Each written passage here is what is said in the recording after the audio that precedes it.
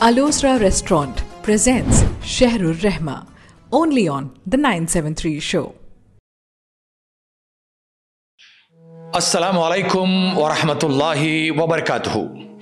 अर्थात मीनिंग मतलब ईश्वर अल्लाह की दया और शांति हो आप तमाम पे दिल से।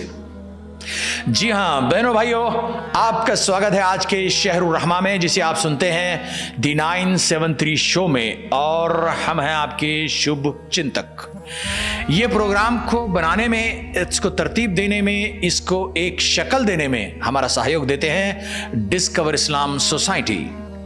और आज हम एक ऐसे विषय को छेड़ने जा रहे हैं जिसकी जानकारी हर एक को होना जरूरी है, और वो क्या विषय है जिसे हम आज सुनेंगे, देखेंगे। वो है एनवायरनमेंट, माहौलियात, जिसके बीच हम आज कल गुजर रहे हैं। कभी क्लाइमेट चेंज के नाम से, कभी टेम्परेचर बढ़ा हुआ है, घटा हुआ है, कभी सैलाब आया हुआ है, और वगैरह वगैरह वगैरह वगैरह। तो आइए देखते हैं कि एनवायरनमेंट के लिए इस्लाम में क्या जगह है। और हमारे स्पीकर हैं श्रीमान अब्दुल अजीज खटक साहब, जिनको आप एक जर्नलिस्ट के रूप में देखते हैं, जो एडिटर हैं ओजीएन एनर्जी मैगजीन के, जो एनर्जी सेक्टर को कवर करती है। आप बड़े एक्टिव हैं सोशल एक्टिविटीज में, बहरीन में भी और बहरीन के बाहर भी सरगर्म हैं, मुतहर्रिक हैं। आइए उनसे जानने की कोशिश करते हैं कि एनवायरनमेंट का इस्लाम से क्या ताल्लुक है, या इस्लाम का एनवायरनमेंट से क्या ताल्लुक है। जनाब अब्दुल अजीज खटक साहब। बिस्मिल्लाह वस्सलातु वस्सलामु अला रसूलिल्लाह। अस्सलामु अलैकुम वरहमतुल्लाहि वबरकातुहू। मैं शुरू में तो शुक्रगुजार हूँ डिस्कवर इस्लाम का कि उन्होंने मुझे मौका दिया ऐसे अहम मौजू पर बात करने का। पिछले साल अक्टूबर नवंबर में 2021 ग्लासगो स्कॉटलैंड में दुनिया भर से लीडर जमा हुए, और उन्होंने माहौल की तेज़ी से बिगड़ती हुई सूरत हाल पर कई दिन मुबाहिसा किया, और उस पर इत्तफाक किया कि क्लाइमेट चेंज एक हकीकत है। इससे बचने के लिए हर मुल्क को अपने नेट ज़ीरो गोल्स को पूरा करने की कोशिश करनी चाहिए। मगर ये ज़िम्मेदारी क्या सिर्फ हुकूमतों पर आयद होती है, या हम बहैसियत फ़र्द भी इस ज़िम्मेदारी को हमें निभाना है, या क्या हम मुस्तस्ना हैं? मुआशरे में हमारा जब हम जीते हैं तो हम इसकी ज़िम्मेदारी भी लेते हैं।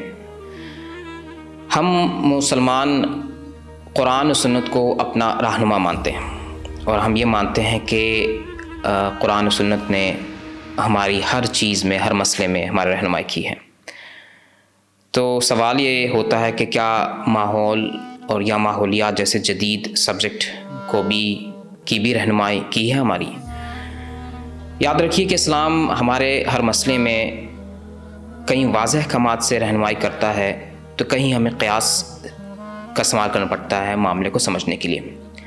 इस मौजू में सबसे पहले आप तो ये जानिए कि अल्लाह सुब्हानहू व तआला ने इंसान को अपना खलीफा बनाया है।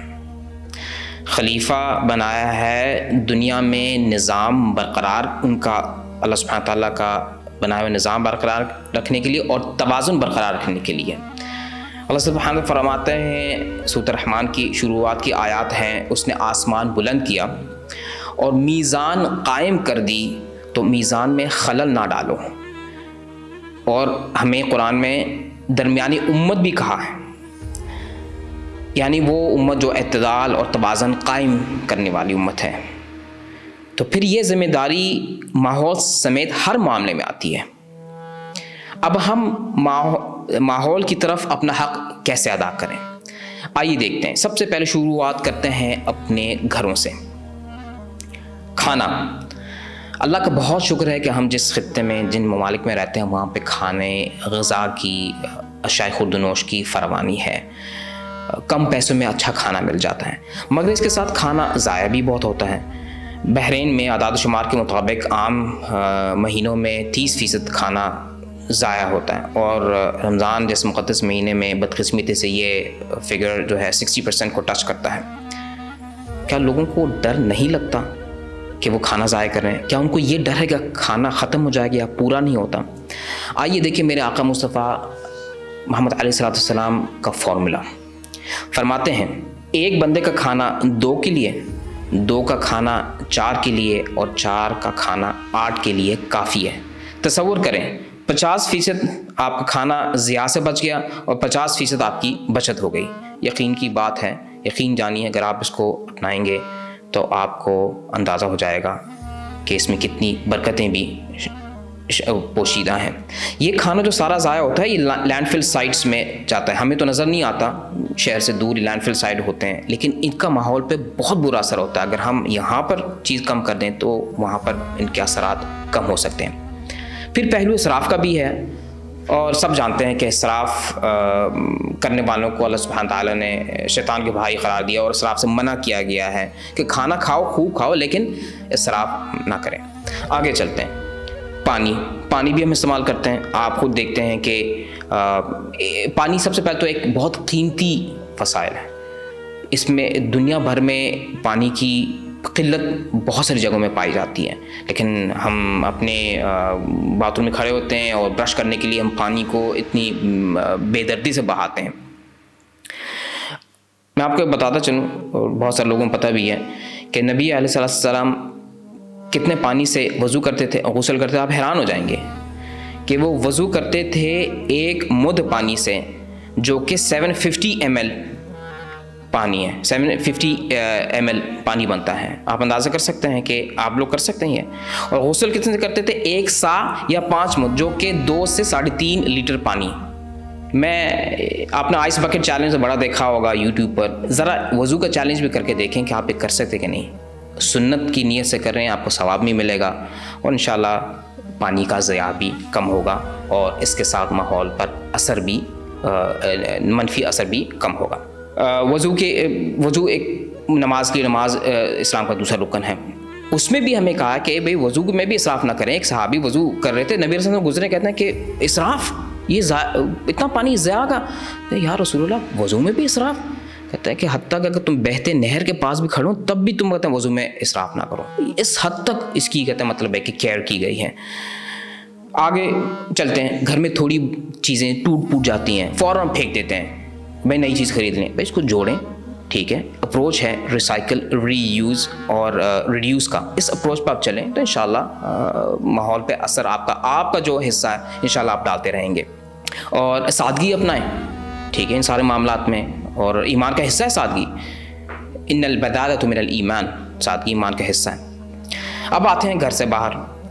اللہ نے دنیا خوبصورت بنائی ہے، والارض مددناها والقینا فیہا رواسیا وانبتنا فیہا من کل زوج بہیج، اور زمین کو ہم نے بچھایا اور اس میں پہاڑ جمائے اور اس کے اندر خوش منظر نباتات اگا دیں، اور ہم ہیں کہ اپنی نادانیوں سے اسے تباہ کرنے کو تلے ہیں۔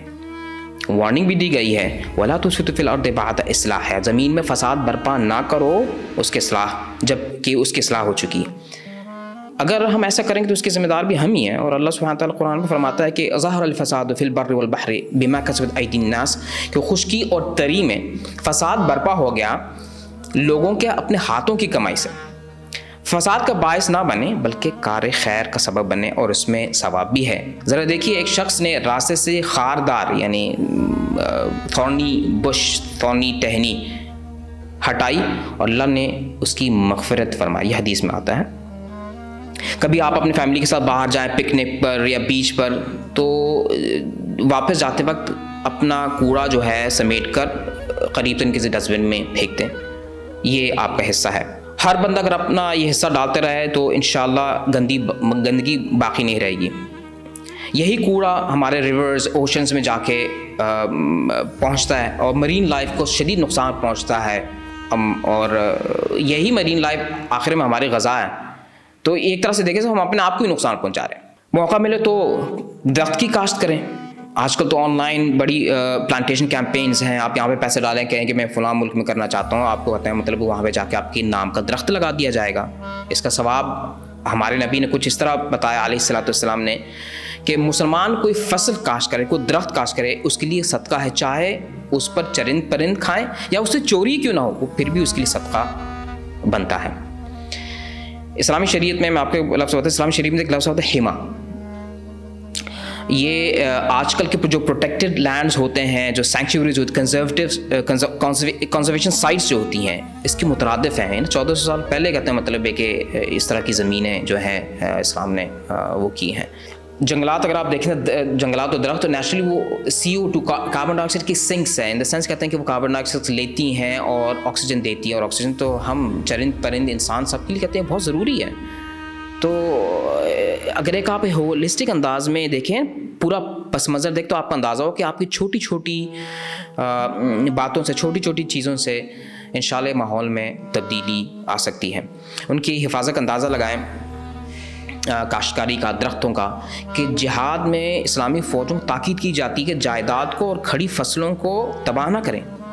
یہ وہ فوجیں جو فتح کر چکی ہیں، اس کے باوجود ان کا کہ نہیں ایسا کچھ نہ کریں، ایسا نہ ظلم ہو۔ اختتام میں یہ آپ سب سے پوچھنا چاہوں گا، اور یہ سوال بہت اہم ہے میرے لیے، آپ کے لیے، کیا ہم اپنے گھر کو، یعنی اس کرۂ ارض کو، اس دنیا کو بگڑتا دیکھنا چاہتے ہیں یا سنورتا؟ اور پھر یہ یاد رکھیے کہ ہمیں خدا کو ایک دن جواب دینا پڑے گا۔ یہ وہ دن ہے جب جسم کا ہر حصہ اور یہ زمین ہمارے اعمال کی گواہی دے گا۔ یوم دن تحدث اخبارہا، یعنی سورۃ زلزال کی آیت ہے، زلزال کی، کہ جب یہ زمین جو ہے اپنے اوپر کیا ہوا ہر جو ایونٹ ہو چکا، ہر عمل ہو چکا، اس کا کہتے ہیں خبر دے گی۔ چھوٹی شروعات ہی صحیح، مگر کریں ضرور، مستقل کریں۔ اللہ سبحانہ تعالیٰ مستقل مزاج لوگوں کو پسند کرتا ہے، یہی کامیابی ہے۔ آئیے اپنے اس گھر کو اپنے لیے اور اپنی آنے والی نسلوں کے لیے خوبصورت بنائیں۔ سماعت کا بے حد شکریہ۔ جزاکم اللہ خیرا۔ یہ تھے عبدالعزیز خٹک صاحب۔ He being a journalist, he was very well explaining to all of our 973 viewers کہ ماحولیات پر ہماری عادتوں کا، بد احتیاطیوں کا کیسے اثر پڑتا ہے، اور اسلامی تعلیمات ہمیں کس طرح روکتی ہیں کہ ہم اپنے ماحول کو خراب نہ کریں۔ آپ نے ذکر کیا گلاسگو میں جو پچھلے دنوں کانفرنس ہوئی، اور یہ طے کیا کہ یقیناً ماحولیات پر بہت برا اثر پڑ رہا ہے اور اس کے ذمہ دار ہم خود ہیں۔ اللہ تبارک و تعالیٰ نے کہا کہ انسان کو اللہ نے خلیفہ کے طور پہ بنا کے بھیجا ہے تاکہ ہم اس کی نگہبانی کریں، نگرانی کریں، اور اس کے اندر جو موجود میزان ہے اس کو قائم کریں۔ عزیز خٹک صاحب نے ہمیں بتایا کہ ماحول پہ، اس کے خراب ہونے پہ جو اثر ہوتا ہے وہ ہمارے گھروں سے ہوتا ہے۔ شروعات اسی وہاں سے ہوتی ہے کہ ہم کھانا بچا ہوا پھینک دیتے ہیں۔ اور نے کچھ فگرز بتایا کہ around 30% daily food waste is inbound, which is very sad to see that۔ اور اس سے جب وہ ڈم کیا جاتا ہے تو اس کا اثر ماحول پہ پڑتا ہے۔ پانی کے بے استعمال سے، ایکسیسیو یوز آف واٹر سے یا مس یوز آف واٹر سے اسلام نے آپ کو روکا ہے۔ اس کی آپ نے کچھ ایک مثالیں دی، کوڑا کچرا پھینکنا باہر جس سے بھی ماحول پہ اثر پڑتا ہے، درختوں کو کاٹنا، ہریالی کو، جھاڑوں کو، گرینری کو نکالنا، اس سے بھی ماحول پہ اثر پڑتا ہے۔ حتیٰ کہ آپ نے بتایا کہ مسلمان فوجوں کو جب وہ کسی بستی پہ یا کسی جگہ پہ جائیں اور وہ جنگ جہاد جیت جائیں تو ان سے کہا گیا ہے کہ تم وہاں کے گھروں کو اور جو کھڑے ہوئے جھاڑوں کو نہ کاٹو۔ And that is the level of thinking beyond certain limits, MashaAllah۔ تو اللہ کے رسول نے یہ بھی کہا کہ اگر آپ کے پاس ایک آدمی کا کھانا ہے and that is enough for 2 people، اگر 2 لوگوں کا کھانا آپ کے پاس ہے تو وہ 4 کے لیے کافی ہوگا، اور 4 لوگوں کا کھانا آپ کے پاس ہے تو that is enough for at least ایک جگہ اللہ کے رسول نے کہا کہ 2 نوالے ایک وقت 2 نوالے اگر کسی انسان کو مل جائے تو اس کی کمر کو سیدھا رکھنے کے لیے کافی ہے. یعنی انسان کو چاہیے کہ وہ اپنی زندگی میں بس کیئرلیس کیئر فری ایسے نہیں ہے. ہمارے ہر ایکشن کا غلط ایکشن کا ایک پرٹیکولر ماحول پہ اثر پڑتا ہے جس کی وجہ سے ہم آئے دن سنتے ہیں کلائمیٹ چینج, لوگوں کی بے انتہا لوگوں کی جان جاتی ہے, سیلاب آتے ہیں, گرمیاں چل جاتی ہیں. بہنوں بھائیوں, یہ ہے شہر الرحمہ, رحم ہے آپ کے شبھ چنتن.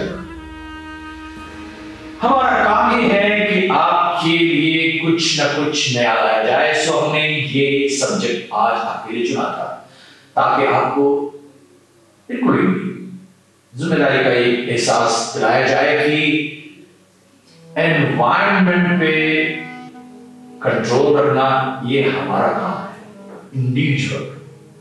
ہر ایک ویکتی کو اس کی اپنی ذمہ داری سمجھنی ہے. تو بہنوں بھائیوں, چلیے ہمارا سوال آپ کے لیے آج کچھ یوں ہے. اگر آپ کے پاس 1 آدمی کا کھانا ہے تو وہ 2 کے لیے کافی ہے, اور اگر 2 آدمیوں کا کھانا ہے تو وہ 4 کے لیے کافی ہے, اور اگر 4 کا کھانا ہے تو وہ 8 آدمیوں کے لیے کافی ہے. کس نے کہا تھا؟ یاد ہے؟ ہاں, جواب لکھیے گا 34064574. آپ کا جواب ہمیں انشاءاللہ تعالی کل شام تک مل جانا چاہیے, اور صحیح جواب بھیجنے والوں میں سے کسی ایک کو خوبصورت انعام سے نوازا جائے گا. بہنوں بھائیوں, آج یہاں پہ شہر الرحمہ کا انت یعنی اس کا پروگرام کا ٹائم ختم ہوتا ہے. آپ کی شبھ چنتن کو اجازت دیجیے. کل شام کچھ ٹھیک اسی سمے پھر آپ سے ملاقات ہوگی. اللہ